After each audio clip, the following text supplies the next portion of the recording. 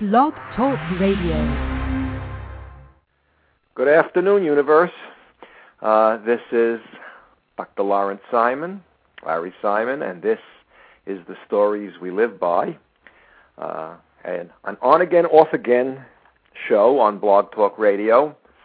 Lately it's been more off than on because, quite frankly, I feel like I'm saying the same thing over and over again. And like much of my life, it's a feeling of being in a rut. But I thought about the show I did last time on reality, and I thought I should continue that discussion. And anybody who wants can join in if anybody is there. Interesting. When I now turn on my computer and I come to my site, it says Tweeter this. Now, I signed up with Tweeter. So I pressed that little icon that said Tweeter this, and I then signed on to my Tweeter page. And it gives an instruction. I don't know where that's going to go. Talk about reality. I have no idea how to use this Tweeter or Twitter. And so I'm going to have to find out about that. It's a piece of reality that I really know nothing about because the technology is way ahead of where my head is. In any event, I wanted to talk about the consequences of not accepting what we know to be true, or what we believe to be true. And as the last time, I talked about the idea that truth is a very hard thing to come by. You can establish certain facts, and facts are established by a sense impression, something that you experience directly through your eyes, your ears, your nose, your mouth, which then gets corroborated. The experience gets corroborated by other people. And that establishes a fact. Certainly, if there's no one around, what we experience becomes our own personal fact.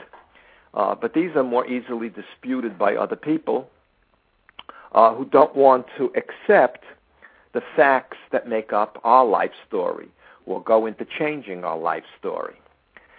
And then there is the whole issue of psychological defenses, in which we try to deny things that might be unpleasant, that we otherwise experience to be true. So that, let me give you some examples from people I've worked with, maybe even, I'll give you one from my own life that I've been struggling with. I've said this before, and I keep saying it to many people. I think I'm boring the hell out of people. I think I'm boring the hell out of myself with this. My knees have gone. I have some serious problems with my knees, serious arthritis. And I had a second surgery 8 weeks ago today, and this knee is now bothering me. I'm not sure exactly what it is, but it is bothering me. And it has come to my belief, something I believe to be true, that these knees will never really be the same as they were. And I'm going to have to make what the doctors cavalierly call lifestyle changes. And I've been having a hell of a time accepting this. For over a year, I took chondroitin and glucosamine, which did squat. I then took another preparation that added MSM, which says it's going to do even better than the glucosamine and the chondroitin, and it got me sick as hell. But any event, I've stopped taking it, and it makes no real difference.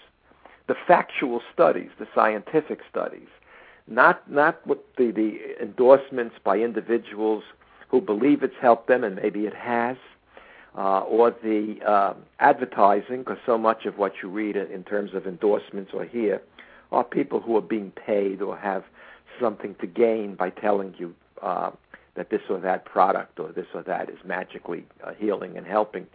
The new studies, double-blind studies, where people take the chondroitin or the MSM or whatever, and then others take a placebo, and they try to match the severity of the arthritis or the pain that is being ameliorated, supposedly being ameliorated.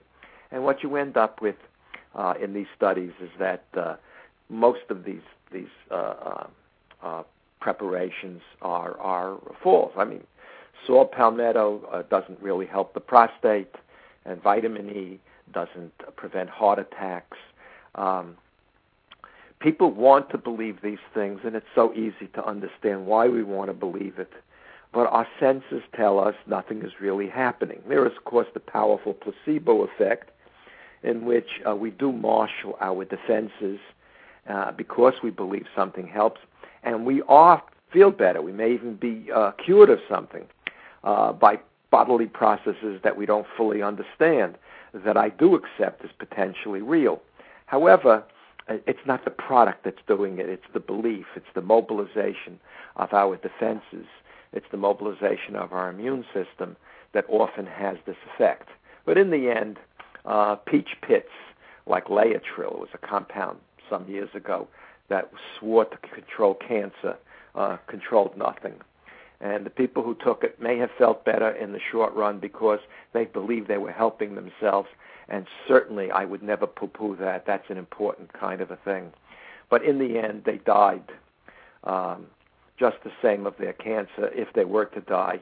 And many of them died more quickly because they turned away from the traditional, the more mainstream medical systems of treatment for this magical treatment. And it was magic, and so easy for us to hold on to and believe in magic. And these individuals, in the end, the reality of the illness overcame all else, and they perished. Again, I'm making no judgment about whether we should do this or don't do this. We do it. We do it all the time. The problem is we do pay a tremendous price if we deny something that is real, or we experience something as real and deny our experience. For example, let me give you some clear examples other than the one I've just given you about my poor knees. Somebody who, over the years I knew, was in a marriage that was, to everybody's view, not a good marriage. And yet there was a fear, at least on the part of one of these members, that he was loved and loved in this marriage. And it became too terrifying for a long period of time to accept the fact that he or she was not really loved, nor did this individual love the partner. So there was a pretense that was going on, a very powerful pretense. It brought children into the world where there was this pretense. And in the end, the marriage broke, and a marriage that should never have taken place, because the pain it caused everybody, including and especially the children involved, would never have had to take place, and never had to be born if there had been a more honest recognition of the nature of that relationship and the stories the stories being created in this relationship by the joint stories and the individual stories that were being lived out. Over the years, I knew individuals who were attracted homosexually. And it's clear to understand, especially in the past when I was much younger, to be called homosexual, to come out of the closet, you risk the loss of career, you risk ridicule, you could risk the loss of your life. And so there would be tremendous amount of denial. But it's one thing to hide and manifest the energy to hide from the rest of the world something you privately accept as true. But that's an enormous amount of energy, by the way, constantly lying and hiding. But it's even worse for an individual to lie to themselves and try to really convince themselves that they're heterosexual, that they like the opposite sex, when in fact this is nothing but a lie that they're telling themselves. In relation to this or any other story that is not real or doesn't contain what the individual experiences to be true, and ultimately we do fall back on what we believe to be true. And ultimately, and I believe this after 40 years of being a psychologist and 68 years of being me, You can lie to yourself all you like, and you can manage to believe the lie in some ways all that you like. But in the final analysis, deep down, you know that you're lying. Now, I can't prove that, but I do accept that. I accept that as a fact. I accept that as a truth. I accept that as a reality. And so hiding yourself from the world to avoid serious consequences, understandable, but it makes life and it turns it into a performance. It's something that doesn't feel real. And when we turn this on ourselves, when our fear convinces us, or our guilt convinces us, or our shame convinces us that we don't feel as we do, that we're not excited by the things that do excite us, that we don't despise or loathe the people or the things that we despise or loathe, well, then we are putting on a performance even for ourselves. And the energy that this takes is absolutely enormous.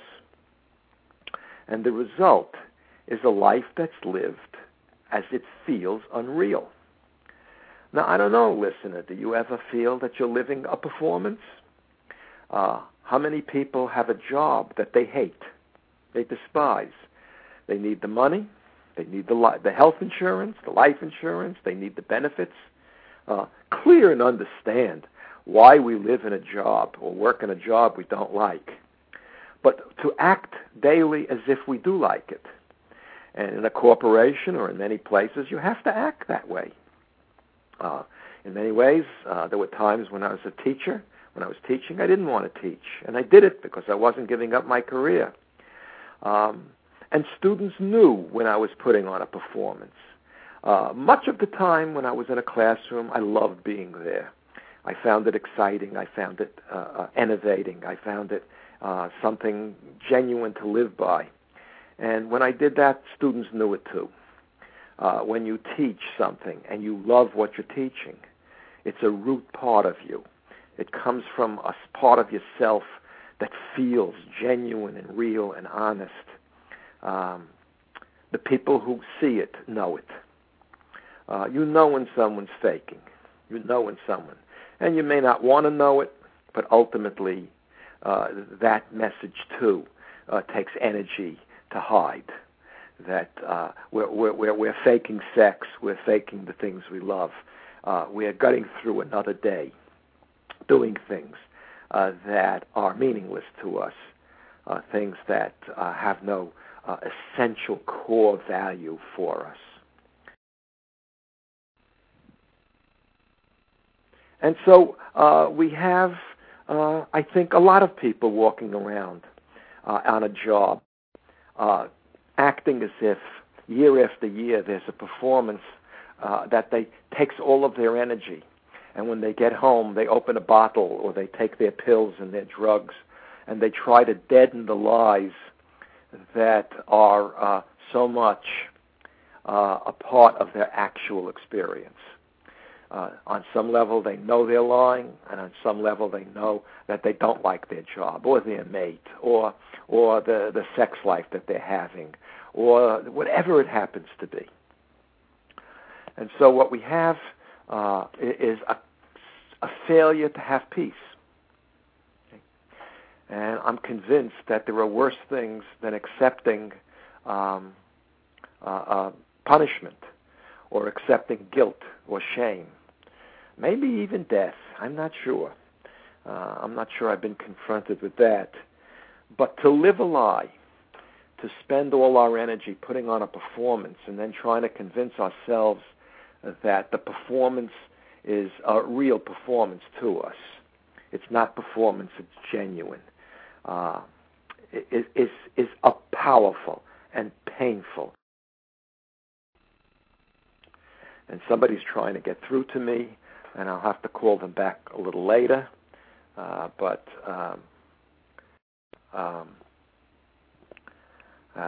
my show comes first. So, how do you know you're living a lie? How do you know? Well, I think if you look in the mirror, you can tell when you're putting on a performance. You can tell when you're kissing somebody's ass for something you get. I think we all know when we're giving a compliment that buys somebody off or is a bribe or is a payment. We know these things. And as hard as we struggle against knowing them, I think we just know them. And there's nothing we can do about it. The story has to feel real. The character we are in the story has to feel genuine to ourselves and to people. The relationships that we're in have to involve something that feels real. How often I have heard or even said, why are we going out with these people? It's just an evening. It has no meaning. And you end up talking trash or talking about things that have no value and no essence. Somebody called me today, a guy I value as a friend. And I'm not going to go into the particulars, but I have to call him a little later. It's going to be a difficult call for me to make because I don't feel we're communicating in a genuine way at all. Certainly, I don't know how to respond to what he gives me, which is a kind of a monologue about things I may or may not be interested in, but I've been pretending to be interested. Pretending because I know that if I don't handle it correctly, if I don't reach him on some genuine level, the relationship is going to rupture and the relationship is going to end. And the truth of the matter is, at this point, what's going on with myself, I don't have the energy and I don't have the desire to carry on any relationship that doesn't contain some kind of a meaningful interaction so that it enhances the creative story that I'm trying to finish my life with rather than a performance in which we smile at each other and we talk to each other and everything goes like two ships in the night. We just pass without any kind of real meaning or real feeling and any kind of real connection. And I do think when he called me today, he wanted something, see? And I didn't ask him, what is it that you really want? I was put off. I was hiding from him. And that is the absolute truth, and he was hiding from me. Although, at this moment, and again, I don't mean to make a contest of it, I think he hides from himself a hell of a lot more than at this moment I'm hiding from myself. So, we'll have to work that out, and I'll have to see what happens, because in any event, I'm really not able to continue some of these relationships. It's interesting where I live now. I should talk a little about that for anybody who's interested. I'm in what's called an active senior community, a gated community here in Florida. And there's some really wonderful people here. And most of us are retired. And I am now confronting the great burden of retirement. The first couple of years when I was playing constant tennis, when my life was like summer camp, I didn't have to travel on the highways and byways of New York. I didn't have to endure 2 rush hours a day. The relief of all of that was so great that I didn't think about anything untoward or uncomfortable related to my retirement. Fortunately, money is not a great issue. My wife and I can economically get by unless there's some kind of a massive inflation, but that will wreck the entire country. We'll all go down with that. But in recent years, I've been lying to myself. The last year or so, I'm lying to myself about not having a professional involvement. Just this weekend, I sent out a resume to somebody who hired a cousin of mine in a mental health clinic. I never thought I'd want to go back to a mental health clinic. I see these places as horrendous. Talk about lies. The whole clinic is built on the lie that the people there have something wrong with them medically. Almost all of these people now are drugged by what are called the psychopharmacologists. these pathetic excuses for psychiatrists who can't even do an interview any longer, or never trained to do an interview, who don't look at a real person, but look at a series of behaviors they call symptoms, and then try to drug them out of existence, drug those behaviors out of existence. Horrible, horrible place, most of these clinics. Although I was told that this particular person who hired it's actually my wife's cousin, as a psychiatrist, wants to create a psychotherapy program. So I sent my resume that I would be delighted to try, and I would. This would be something.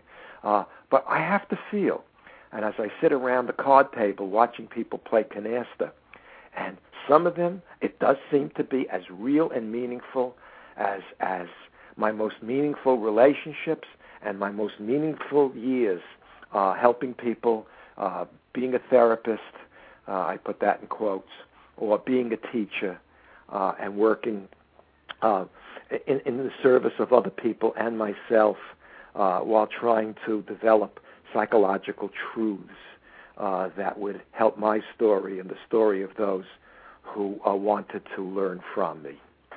And I look at this, and I can't even pretend.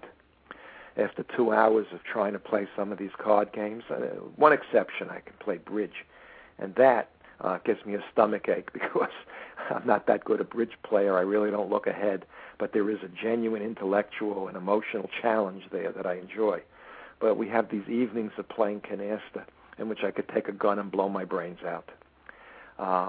And yet, for some, it seems to be genuine, although it's not my place to ask them, do you really feel that playing cards day after day, night after night, is as meaningful an activity? Is this the story that you saw your life moving towards? Is this to be your final end? Incredible.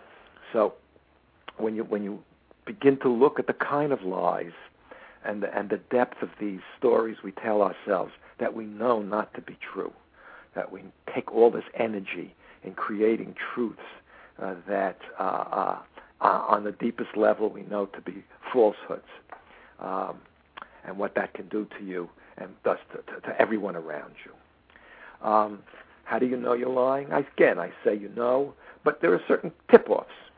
Whenever you say, I shouldn't feel something, it means you do feel it.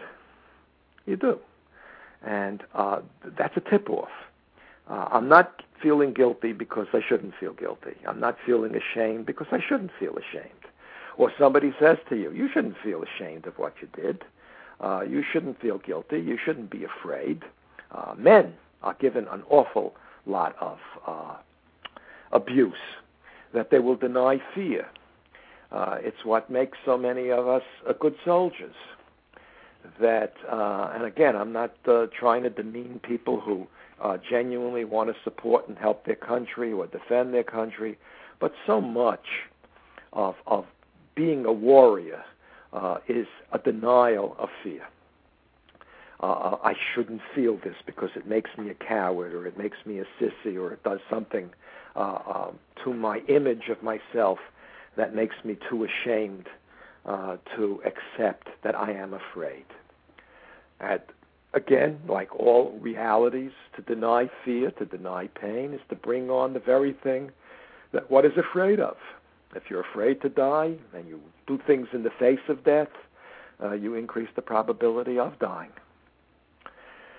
So I shouldn't be part of anybody's vocabulary. It's I either feel or I don't feel. And if I feel, at least to myself, in my own story, in my own private space, I have to find a place that says, I accept the fact that I feel this way, no matter how disgusting or awful or wrong others or even I feel that this feeling or emotion happens to be.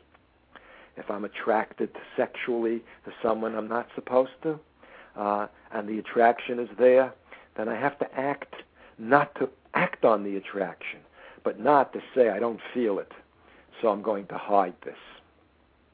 I recently talked to somebody who has breast cancer and felt something a year earlier.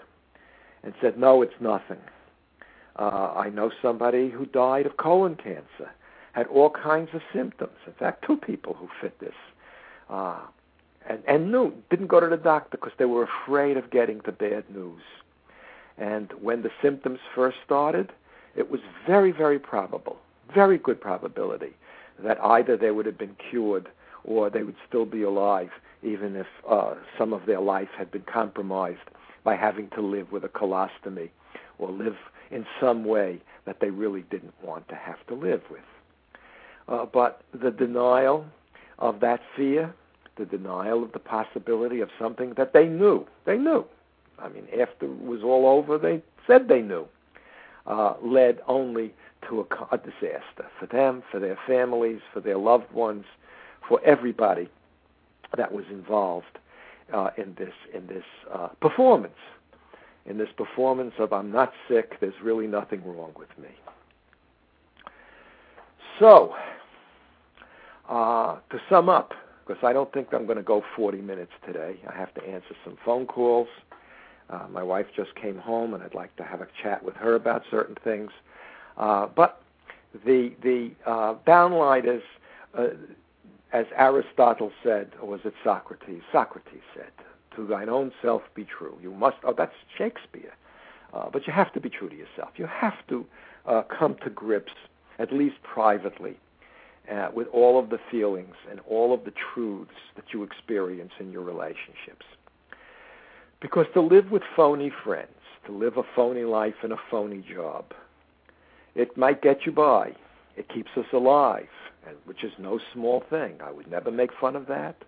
The problem is that there is no peace. There is no inner serenity. There is always a struggle to put up another barrier, another lie, another pretext, another performance that doesn't feel real for ourselves or others in order to get rid of these feelings. I truly don't believe there can be love unless we can admit that we hate. I don't feel we can ever be comfortable unless we can admit that we're uncomfortable. I don't think we can feel a genuine pride in ourselves unless we could admit to all of the guilts and shames that every one of us carries around since childhood, some of which need to be aired in the light of the fact that they were established in childhood based upon someone else's truth, which if we could examine, we would now know was their truth that was a falsehood, because as children we accept certain truths that later on we discover are not truths. We force ourselves to believe in God because as children we accepted God and our parents demanded it. We accept that our sexual feelings are not what they are. I love my sister, I love my brother, when deep down we wish they weren't there. And I'm not talking about going out and hurting your brother or sister. But if there's no love, there can be no peace if what we do is deny that we dislike them, that we don't enjoy them. I mean, I could go on and on with this in so many different directions. Parents who look at their children, 3, 4 children, and insist they love them all the same and all equally. That's bullshit. You know as a child that you were the favorite, or one of your siblings was the favorite. And if you ever tried to get your parent to admit that truth, they came down on your head. And therefore you had to pretend that you were loved. And this creates a distortion that doesn't allow genuine love to exist. You see? I do believe this to be so. We have to be able to look and say, that's my favorite child or grandchild. The way I feel about this person is not the way I feel about that person. I know people who everybody is their best friend. And from my point of view, they have no friends. To have a friend requires an enormous effort of time and energy to be really involved in someone's life. Doesn't it appear to you the same way? If you have 400 friends, can you give all 400 what they need from you? Unless, of course, they're not friends, they're acquaintances. And your acquaintances are called friends. And everybody puts on an act about deep friendship. I don't think you betray real friends behind their back. And so much of what we call friendship is betrayal. When they walk out of the room, we all talk about them. Oh, I love them, but... it's painful to deal with the truth. In fact, I forgot to say on my last show, we call truth the brutal truth, and we call lies little white lies. I think in the end, it's the lies that become brutal, and the truth that becomes lily and white. So, I see I have one guest, what is it, 2450? I'm glad you were with me for this time. I hope you'll tell your friends if you like this particular episode. I hope you'll give it a 5 after we hang up, so that more people, I find that if you get a nice rating from somebody, but not unless it's a genuine feeling. Don't do it for me. Okay, I think that's enough.